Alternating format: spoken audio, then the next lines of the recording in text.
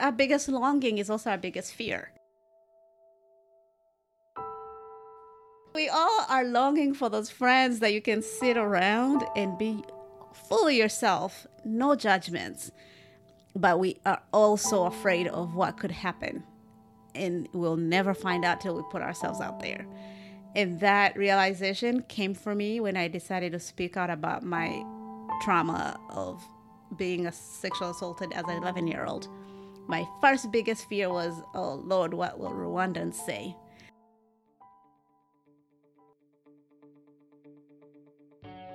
Hey, Jay Tessie here. Thanks for tuning in to IPU Podcast. IPU stands for Immigrants Pursuit of Umunezero, and that is Kinyarwanda word for happiness. Here at IPU, we love to showcase emerging and established business owners, philanthropists, as well as influencers from the African diaspora. If you tuned in looking for inspiration, you came to the right place. Hello there, beautiful people. As we all know, May is Mental Health Awareness Month, and we have our favorite therapist with us. Welcome to the show, Dr. Tabby. Not doctor yet, but Doctor thank in the you. making. You're working towards it. From your mouth to God's ears. Welcome back. Thank you. Good to be back. How's it going? It is going. Busy as ever. Are you guys busy since,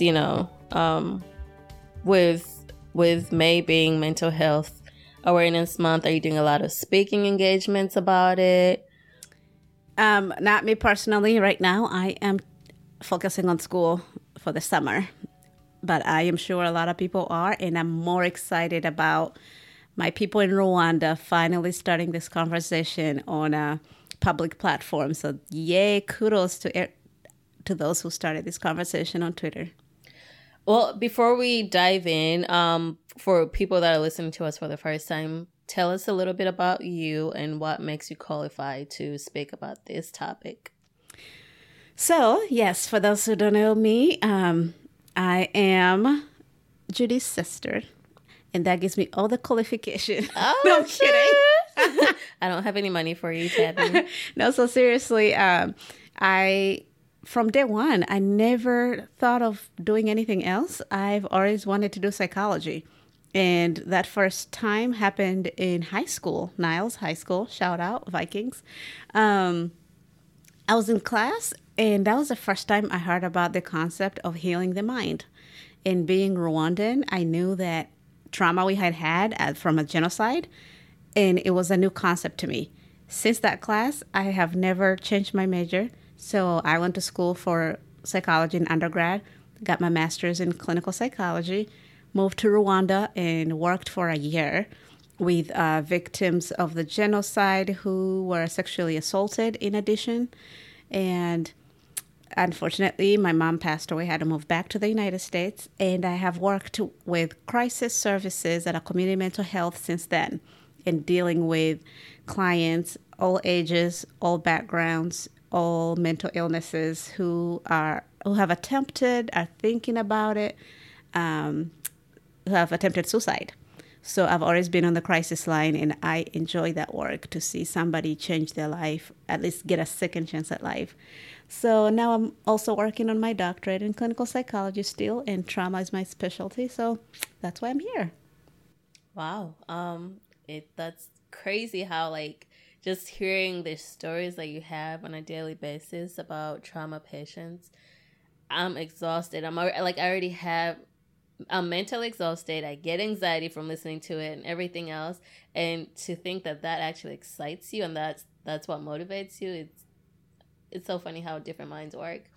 But thank you for letting us know what qualifies you to talk about this. Now, mental health is something that we don't talk about in the African family or immigrants as a whole. Black community, period. Yes. I feel like it's like a taboo subject. We don't talk about it.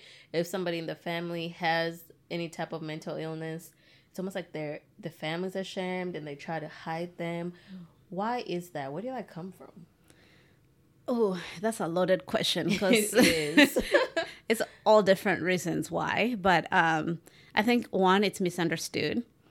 And if we're to break it down in different cultures, like African American history, there was a mistrust in the community of doctors or mental health providers.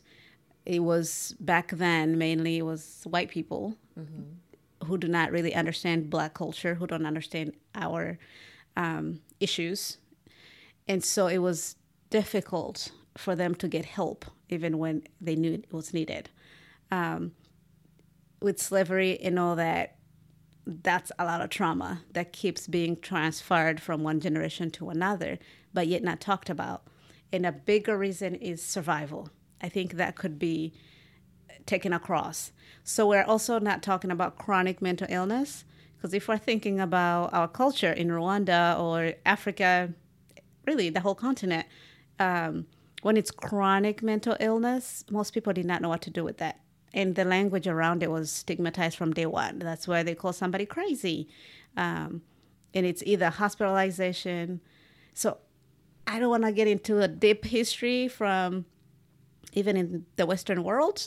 Anybody with chronic mental illness such as schizophrenia, they used to be locked away in an institution for till death, really. And that has been changed over time, where now there is medications and their goal is to be brought back into community and to survive.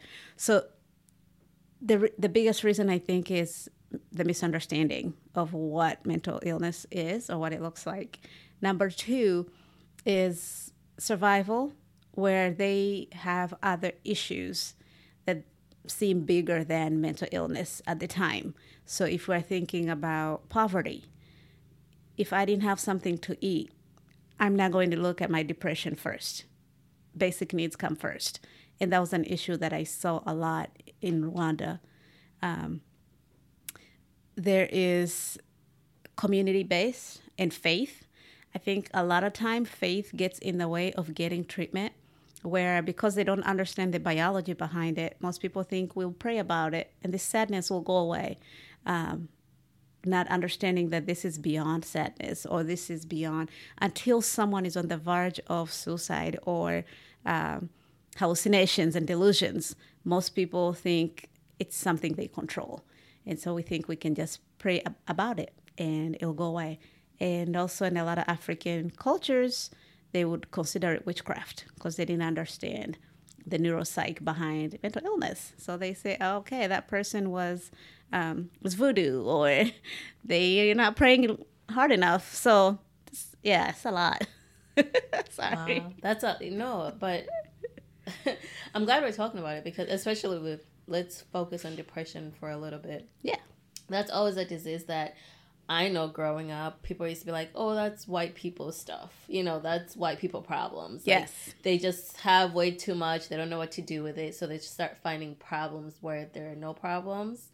Or, you know, and for the longest, for myself, I honestly thought that is a white person disease. Only white people. You know what I'm saying? Because Black people were raised to know how strong we are, especially Black women.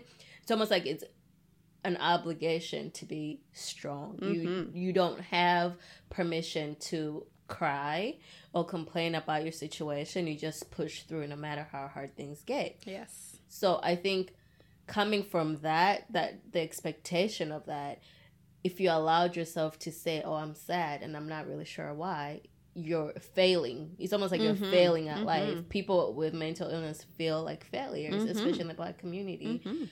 Because we don't have the support. Right. With depression, educate us a little bit, the difference. Is there situational depression versus chronic? And what is the difference? Is there a difference?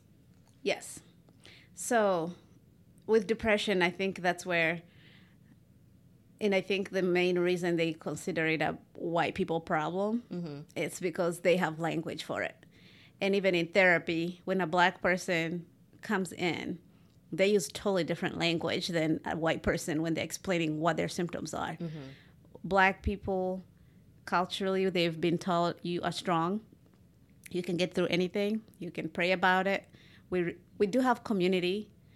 And when they come in, by the time they seek help, usually it's when it's beyond. And they will use words such as, I am just sick and tired of being sick and tired. I don't know what's happening. I'm not getting out of bed. They will usually focus on the symptoms that stop them from being productive. Mm-hmm. That's when they know they need help, not necessarily because of their feelings. A lot of times we're not in tune with our feelings because we consider that a luxury. Ain't nobody got time for that. Right. I have to hustle. Get out of your feelings. Right, exactly. That is our language, right? So we've never created space for anyone to say, how am I feeling? Like, no, you need to go out and work, get a paycheck. I never actually paid attention to that. Because you never try to express yourself like, try, please. Right. Okay. You're getting spoiled. Like, yeah. Keep it moving. So when they can no longer keep it moving, that's when they're like, all right, maybe I need something. And they will usually go to a medical doctor first. Okay. Because we consider physical issues first. And we never think mental illness affects us. Like we don't have brains or neurotransmitters like the rest of the world. So to answer your question, depression. You could get depressed after a situation such as grief. Mm-hmm. And the DSM defines all those differently. So if you lose somebody you love, it is natural and normal to go through some kind of depression while you're grieving. Mm-hmm. It is considered clinical once it's past 6 months. And you meet criteria by at least 6 of the symptoms that are listed. Mm-hmm. You have the fatigue, you have the sadness, you can't sleep or eating, all those appetite, they're all thrown off. So once it goes past the 6-month period and nothing is changing, and some people, of course everyone is different, so some will have the suicidal ideations, sometimes even attempts. If you don't get help, obviously it's going to get worse. Mm-hmm. So there are those differences. And sometimes if it's because of a situation such as a really bad breakup, a divorce, a loss, sometimes you'll get the resources or the coping skills necessary to bounce back after you process and deal with what that situation is. Mm-hmm. And sometimes it's a biological issue where you have neurotransmitters that are responsible for your mood that most of us don't even think about because we're normal, with quotation, quote unquote. You got your dopamine, your serotonin, you have all these neurotransmitters at work. And sometimes they stop or they don't work the way they should. Some are more than you need or less than you need. Same way as a diabetic. Mm-hmm. So most of us don't even think about how much sugar our intake is. Our bodies do this naturally. So somebody needs insulin, but you'll never hear anyone tell a diabetic to walk it off. Why are you not, like, come on, figure it out. Suck it up, buttercup. Suck it up. Mm-hmm. It's all, no. And that's really why mental illness is tricky. People don't see that. There are no sometimes physical symptoms that show the world this is happening. Something tangible that... Yes. Mm-hmm. Until it's to the extreme of somebody trying to take their lives. And some people do take their lives successfully, unfortunately, mm-hmm. because they didn't have an outlet or because of the stigma attached to it. So, yes, you could have it at all different levels based on your situation. There is a genetic component. We always ask if it runs in your family. If you've had parents or grandparents who have had depression, it's very likely that you might. Yeah. I'm learning so much. So in our families, African families, how do we break that? It's been passed down for so long, generation after generation. Mm-hmm. Nobody talks about mental illness. How do we start that conversation with our parents? I think we start by educating ourselves, then them. And of course, they have to be willing to listen. And we know in our cultures, usually, so now they went to school, they think they're smarter than us. But really, to be serious, this is a matter of life and death. And even suicide is stigmatized in our communities, mm-hmm. where I've heard in places like Uganda, if somebody commits suicide, they shame the body, apparently. The community will come together and beat up on the body for doing that, Oh my for doing that to them. gosh. So there is a very huge discrepancy in the knowledge of what it is that this person is going through. So education is key. Outreach is key. These conversations out in the community, getting the professionals to educate us on a level that we understand of what it is that's happening in somebody's mind when this is going on. Another thing we really don't pay as much attention to is substance abuse. Mm-hmm. People of color and Africans, I will not generalize, but let me speak to the people I know, my people, Rwandans. We consider alcohol a social thing, Mm-hmm. and we don't pay attention as to why somebody's drinking and the level they're drinking on. And given our history, most of us think because we are healing as a country or because we all went through it and we seem to be fine on the outside, usually alcohol is the first sign of what's going on inside because it helps you numb the feelings, to get out of your feelings. And people just keep drinking and drinking. And that's socially acceptable, even to drink yourself really to nonsense. But most of the time, it's the first sign that that person does not want to deal with reality. And that's so sad that alcoholism is more accepted than actually saying, hey guys, I don't feel right in my mind. I need help. Exactly. And that's why they go to that first. Since we're talking about Rwanda specifically, we know that alcoholism is a huge, huge problem. I mean, people wake up for breakfast and drink, and that's the first thing they do before they even brush their teeth. And for whatever reason, it's okay. We never really question it. It's just like, oh, that person just, they enjoy their liquor, whatever. It is what it is. And like you said, there's such a huge correlation between substance abuse and mental illness. Oh, yeah. What do you think is substance abuse a reason for? Does it cause mental illness, or a lot of times they already have the illness and they're just using whatever it is, alcohol, drugs, to cope? I don't think anyone can speak to causation. I don't think there's been studies that show cause that, but like you said, a correlation is key. And alcohol or drug use itself is a disorder. In the DSM, substance abuse is a disorder. And it usually is in addition to another disorder. So a lot of people do turn to drugs to cope with mental illness, other different types of mental illness. We do see in homelessness, if you find a lot of homeless people who have mental illness, like schizophrenia, usually because of how most of the drugs or the medications used to treat these illnesses have horrible, horrible side effects.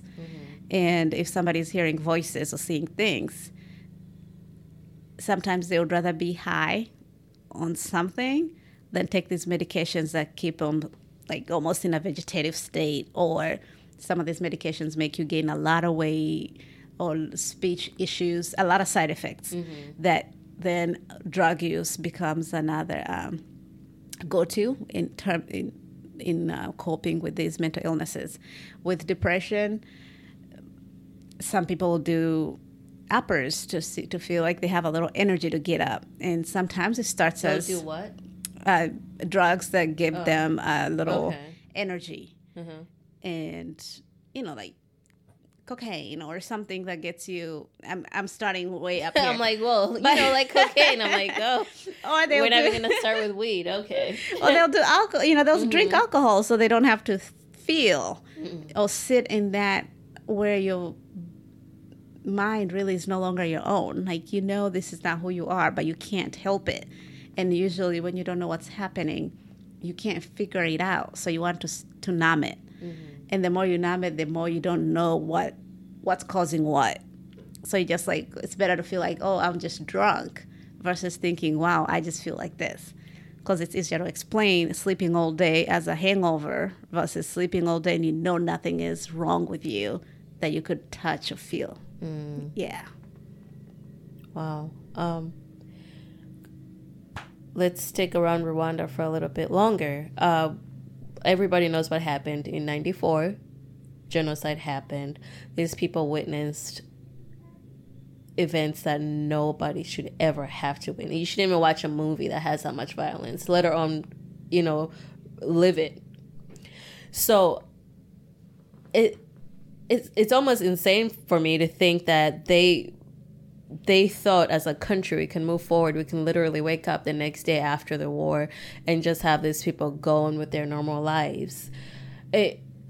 Obviously some people we see and they look fine on the outside. They're working, they're living, they're living their life from the outside. But do you think that trauma comes out in different ways? And do you think that all of those people should really be in therapy? Yes, I do. I think as a country, each and every one of us should have gone to therapy and should still. It's never too late. Trauma is usually the most seen disorder or event that underlies almost all disorders. Mm-hmm. You'll find bipolar, borderline, schizophrenia. Name it. If you talk to any client long enough, there is always some kind of trauma, especially childhood traumas. So for something that happened in Rwanda, it was not just 1994. This has been since the 50s. Oh, yeah. So we know it as, I always say, my favorite, I don't even know who said it, but trauma not transformed is trauma transferred. Mm-hmm. And we have been passing on this survival mode, including trauma and how to cope, mainly in a maladaptive way, but in a way that is needed just to survive. And that's usually not talking. As Rwandans, we don't talk about what happened. And I hear different ways of saying it is, if you can't change it, why talk about it? What good does it do to you to speak? But just talking is healing. Creating that space is healing. And that has changed tremendously, obviously, with this new generation, where they are saying, no, we need to speak about what we saw, what happened to us, losing almost everyone in your family. Right. You can't just be the same person again.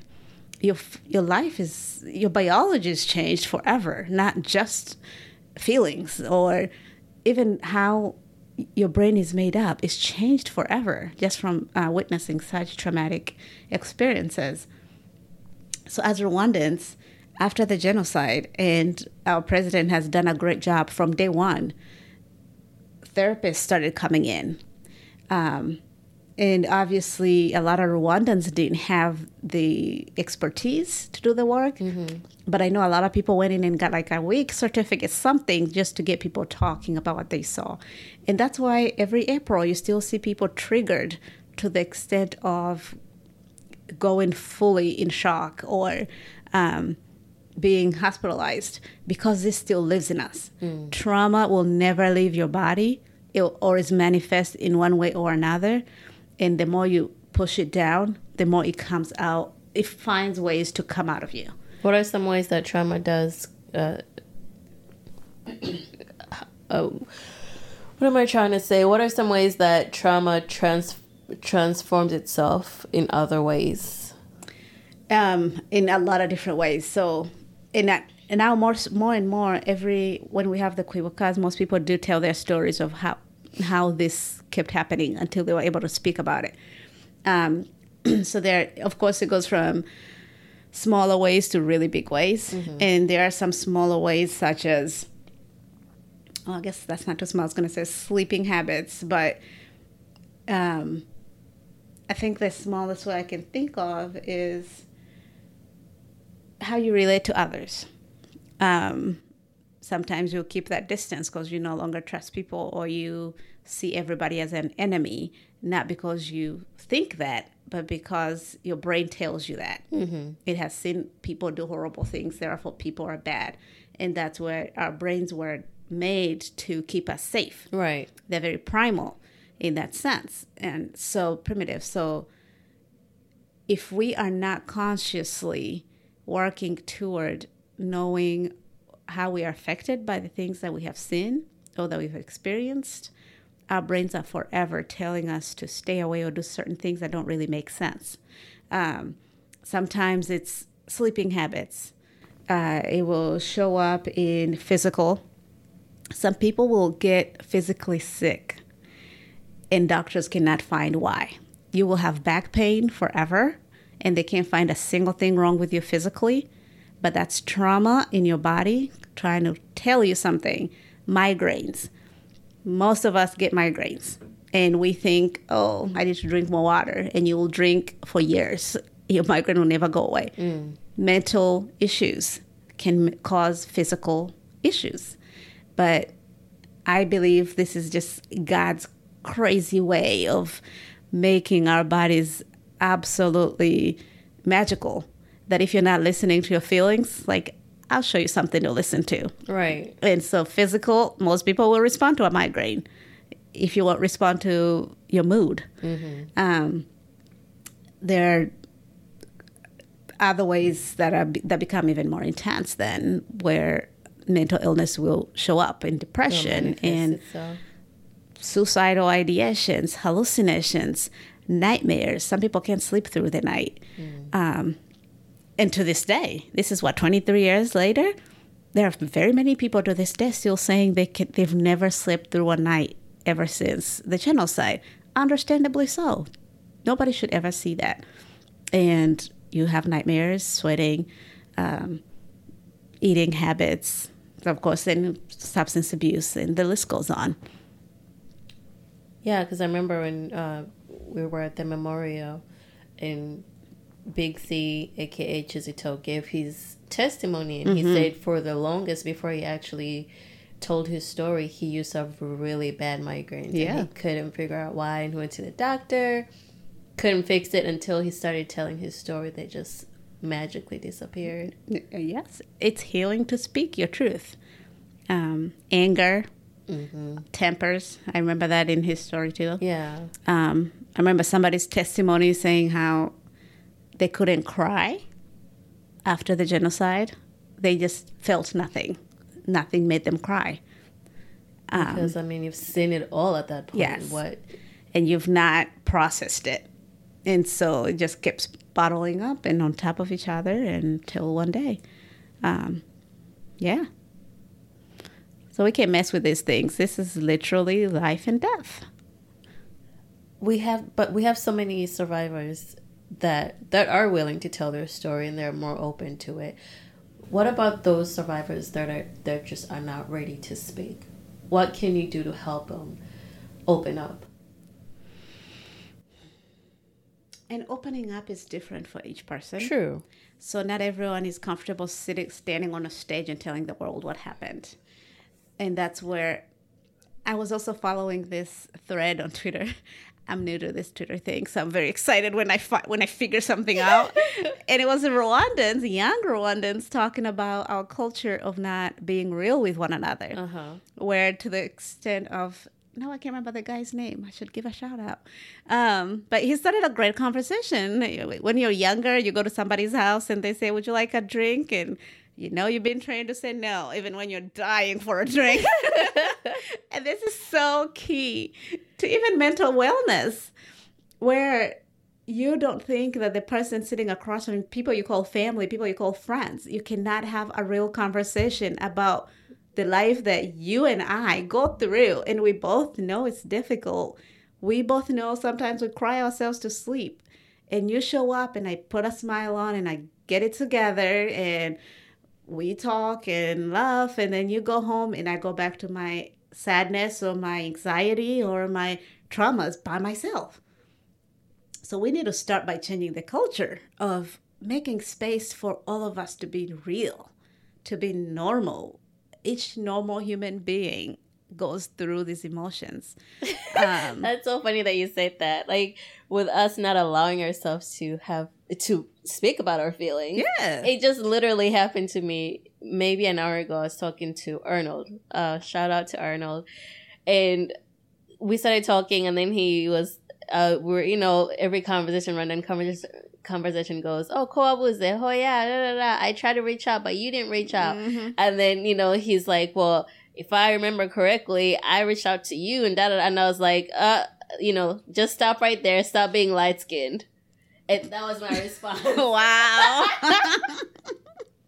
So just being aware of little things like that makes a difference. Because we've been trained. And it's going to take us just as long to untrain ourselves into doing these horrible, horrible things to ourselves and passing them on to our kids. Why can't we just be, hey, so I'm really struggling with parenting. Or I'm struggling with ABC. Because you're afraid they're going to go back and talk about you or say, think of you differently. Well, did you know that Tabby actually sucks at parenting, even though she does this and this and that, to make us think that she's this way. Mm-hmm. So you'd rather not even allow yourself to be put in that position. And how do we create trust? You have to know who your tribe is. So I'm not going to just tell everybody my stuff. But we don't have even those few people that we consider close. I think her work is amazing. Brené Brown, she talks a lot about vulnerability and shame and guilt and just being your authentic self at all times and belonging. And her new book about, I think it's being brave in the wilderness. I'm probably killing that title, but it's about the wilderness. Anyway, just being yourself, like belonging, it's not about fitting in. And I think with Rwandans, we spend our lifetime trying to fit in instead of belonging. And knowing that you belong when you don't have to change a thing about yourself. And they still love you regardless. And once you find those people that you don't have to fit in, you just belong, that's when you start opening up and growing together. And before you find those people, I feel like you still have to open yourself up in order to find where you actually belong. Oh, yeah. And you're going to get burnt a few times, but it's worth it. It's worth putting yourself out there and allowing yourself to be vulnerable because there's power in vulnerability. Yes. There's power, there's healing, there is life, really. And I think ultimately we all want to be able to feel vulnerable. That's what we're searching for. We're just putting on masks for God knows who. Because at the end of the day, if we all allowed ourselves to remove those masks, we will just allow ourselves to be more human. Yeah. Because our biggest longing is also our biggest fear. And so... Tweet up a moment. Oh, girl. Right. So we all are longing for those friends that you can sit around and be fully yourself, no judgments. But we are also afraid of what could happen. And we'll never find out till we put ourselves out there. And that realization came for me when I decided to speak out about my trauma of being sexually assaulted as an 11-year-old. My first biggest fear was, oh, Lord, what will Rwandans say? And then I realized this is not about them. What will I say to myself if at the end of my lifetime, I still have this big secret? And speaking of trauma, obviously, secretly, unconsciously, that's why I went into psychology. I didn't even realize it when I chose this field, but I knew somewhere deep down, this is why I wanted to understand healing of the mind. Because no matter how many close friends I had, and we're very close as siblings, I still didn't tell anyone because I didn't know how to process that either. And when I decided to speak out about it, it wasn't even for me. And as women, as most people will do something for somebody else before they do it for themselves. Mm-hmm. So when I did it, it was to help these little girls that I saw. There were 5, there were 9. And I think the 11-year-old self was just screaming out, how about me? Mm-hmm. And for me to go out and say this, and it's another reason I first spoke about it in a magazine, because I knew I couldn't take it back after that. It was in print. Child, when I tell you. And I will tell you, I had a few older Rwandans email me and say, so, uguribwira ko bazabifata gute? Meaning, how is everybody going to respond to this? Why would you want to do that? So they're not even concerned, oh my gosh, how are you doing? Right. It's more, what is the world going to say? Yeah. About So your now family, the family name. There's a family name. There's stigma attached to you. You are You're damaged technically goods. I'm damaged goods at 11. Oh my God. Like, how disturbing is this? And this is the culture we're growing What were you up wearing? in. Telling each and every one of us, you just have to be a certain perfect to belong. But we're really just fitting in. And so until you try to do it for you, then you won't care just where and who reacts to what. And your people, your tribe will fall in place. And look at how many people you actually allowed to speak their truth after they heard your story. And that was something that was eye-opening, including people in Rwanda, where we haven't started this work yet, but it's coming.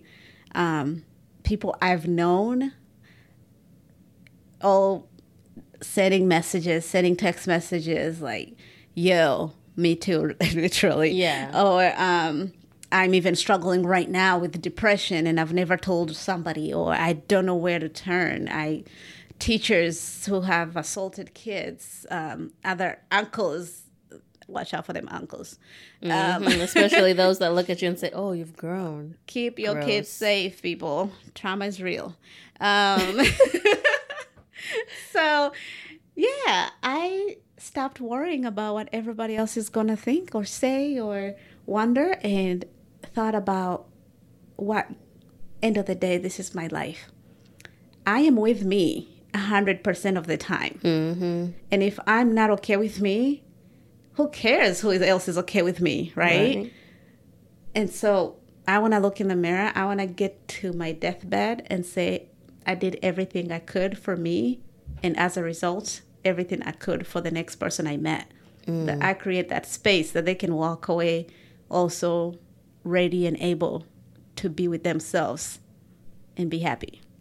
And if you feel like that on your deathbed, I feel like you've done your job that God created you to do when you come on this earth. I was listening to Super Soul Sunday, and some guy who was on there, I forget his name, he said that his sister said that her definition of hell is it when she dies and God shows her her full potential, all the things that she could have been if she only tried a little harder but never did. Mm-hmm.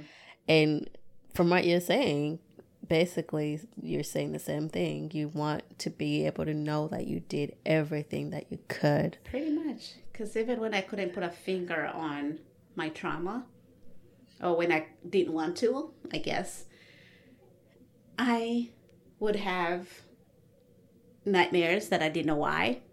And I didn't try to figure out why.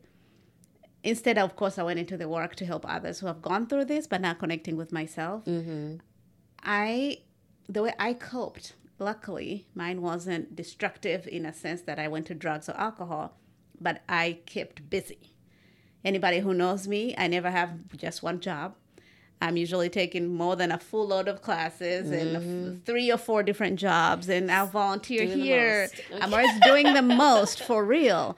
Until recently, that it occurred to me that was my way of running away from me. If I stay busy, I can sit with my feelings because I didn't want to. Even when I don't want to say pretend because I was really unconscious. I didn't know this is why I was doing what I was doing until I went to therapy. So as a therapist, walking into another therapist's office, I was so anxious. Like, oh, Lord. Was that hard because you know exactly what the therapist is looking for? So you basically have his answers scripted? You think you do until you get to a good therapist. Where I literally sat down and started bawling.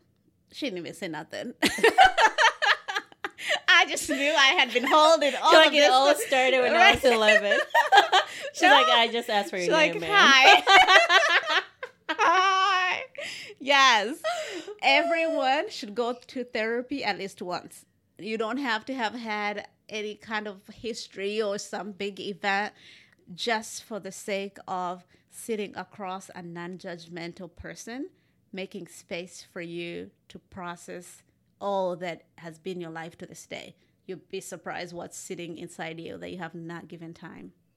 Oh my gosh, that's so true. Because I remember we didn't really deal with mom's death very well. We didn't really grieve. Like, we didn't allow ourselves to grieve, especially for me, because things just kept happening back to back. She passed away, and then literally like a month later, I had surgery. I had my appendix taken out, that was my first time ever even spending a night in the hospital. So that was crazy. And then I get pregnant right after that. So I'm dealing with all this stigma that comes with having a child out of wedlock and da-da-da-da. And then I remember, like, when my son was 2, it's almost like that's when I had a moment to myself to even think, like, what just happened? You know, like, what just happened the past 3 years? And I had my anxiety attack during that time. And I was like, whoa, this is white people stuff. What's happening? You're getting weak. Yeah, like, I'm getting weak. Mama didn't raise me like this. Like, no, you know? Because, you know, if mom was here, she would say, that's actually what kept me going. Whenever I would feel like I'm about to break down, I would hear her voice like, you're not the first one to go through this. Right. Push through. Those were her comforting words.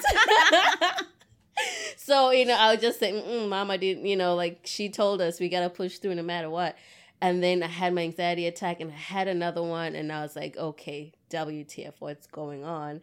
And I went to the doctor, you know, like you said, Black people just go to the doctor because I'm like, maybe, yeah, like, something's wrong with my heart. I don't know what's happening. And like you said, she walked in and she said, how are you? And I cried like a baby. And she's like, oh gosh. And wrong place. And she's like, what's going on? And she was gracious enough to listen. And after she listened, she was like, you really needed to get that out. And I think that's what's causing your anxiety. Mm-hmm. And she was like, you need to find somebody to talk to. And I was like, I think I'm good. You know, we just had this talk. It's all good. Thankfully, I never had, and you know, she didn't push any pills down. She realized that I never dealt with the grief. And she was like, okay. She's like, I don't think you need anything. You know, if you're up to it, go see a therapist. But you really need to find a way to grieve. And after that, I was like, well, I never actually did grieve. You know, now that I look back, I'm like, I never allowed myself to feel any type of pain because we just pushed through. Yeah. And that was part of my therapy too, was the grieving part. I remember not even the funeral, it was the day before. We're at home and I think they were singing a sad song or something, and I started bawling, just losing it. And this Rwandan mother comes up to me and gets my hand, moves me to the bedroom. Like, don't do this here. Oh. And I'm thinking, okay, where else can I freaking cry for my mom but at her funeral in my house? Go to the bathroom. Right, like, hide that-ish. Like, nobody needs to see your tears. Really, people? You gotta laugh at these things. It is sad.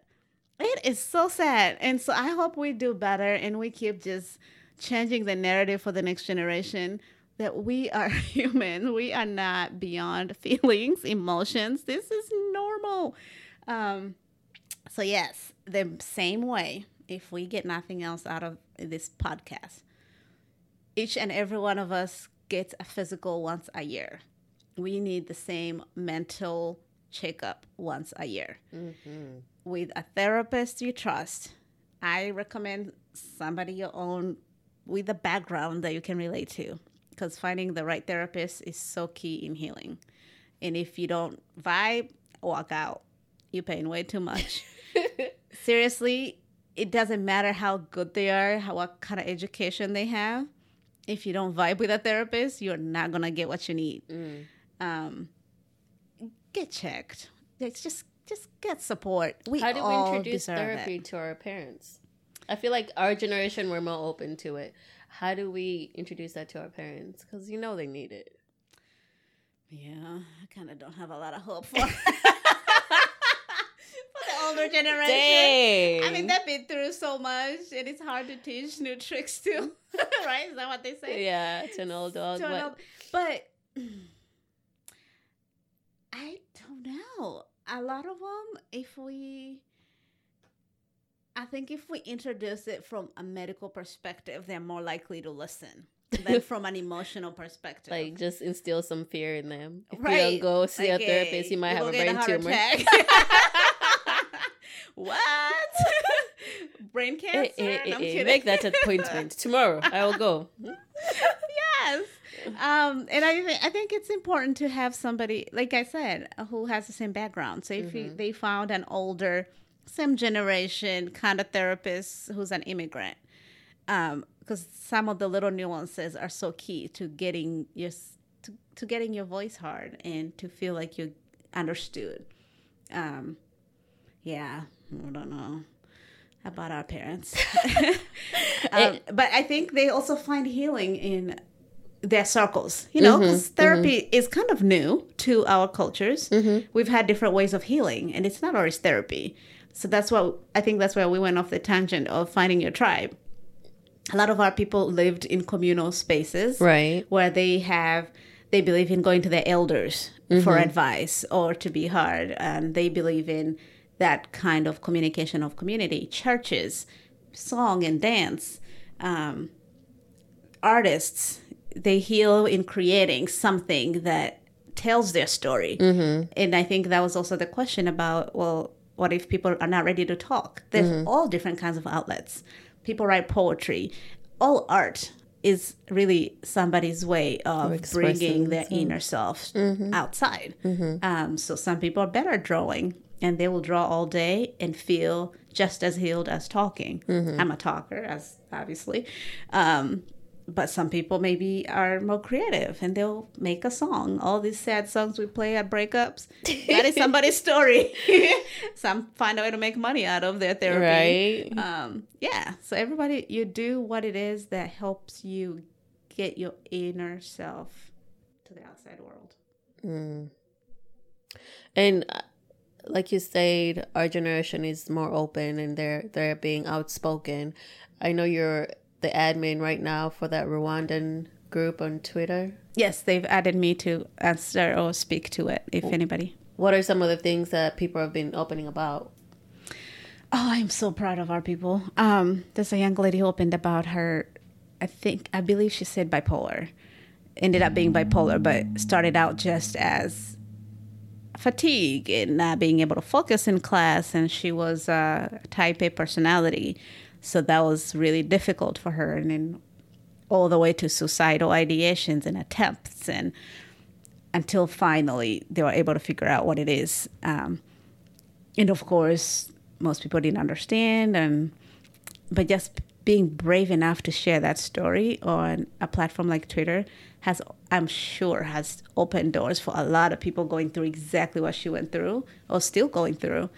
To understand. Another lady opened up about postpartum depression, and that is one of the hardest ones because of societal pressures as a woman, as a mother, a new mother at that, and then dealing with something like depression.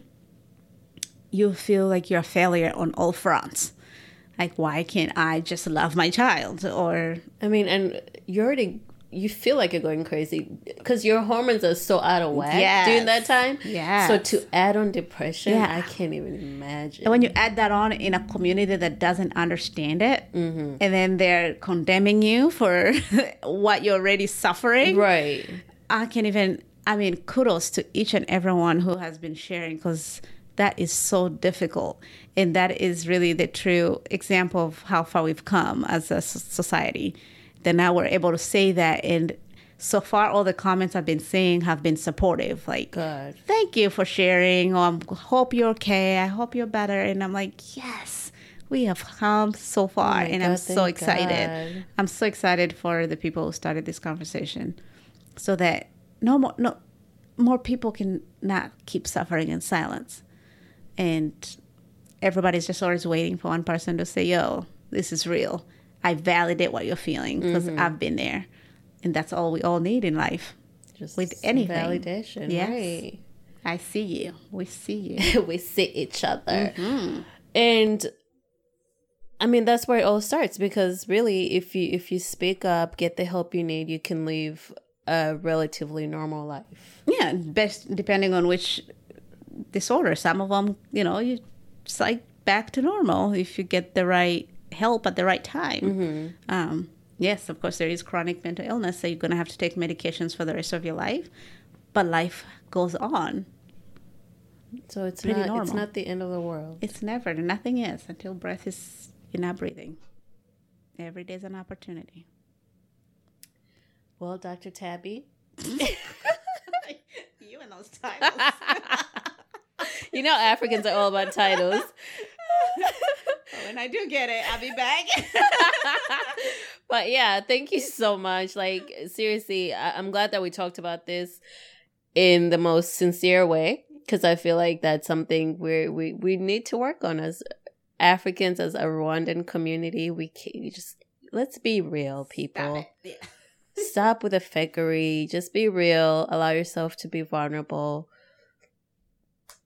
Thank you for opening our eyes. Thank you for discussing this. Hopefully we can continue to have this conversation. And for those of you listening, if you hear this and you have any questions for Tabby, you can always reach out. What are your social media platforms that they can reach out to you?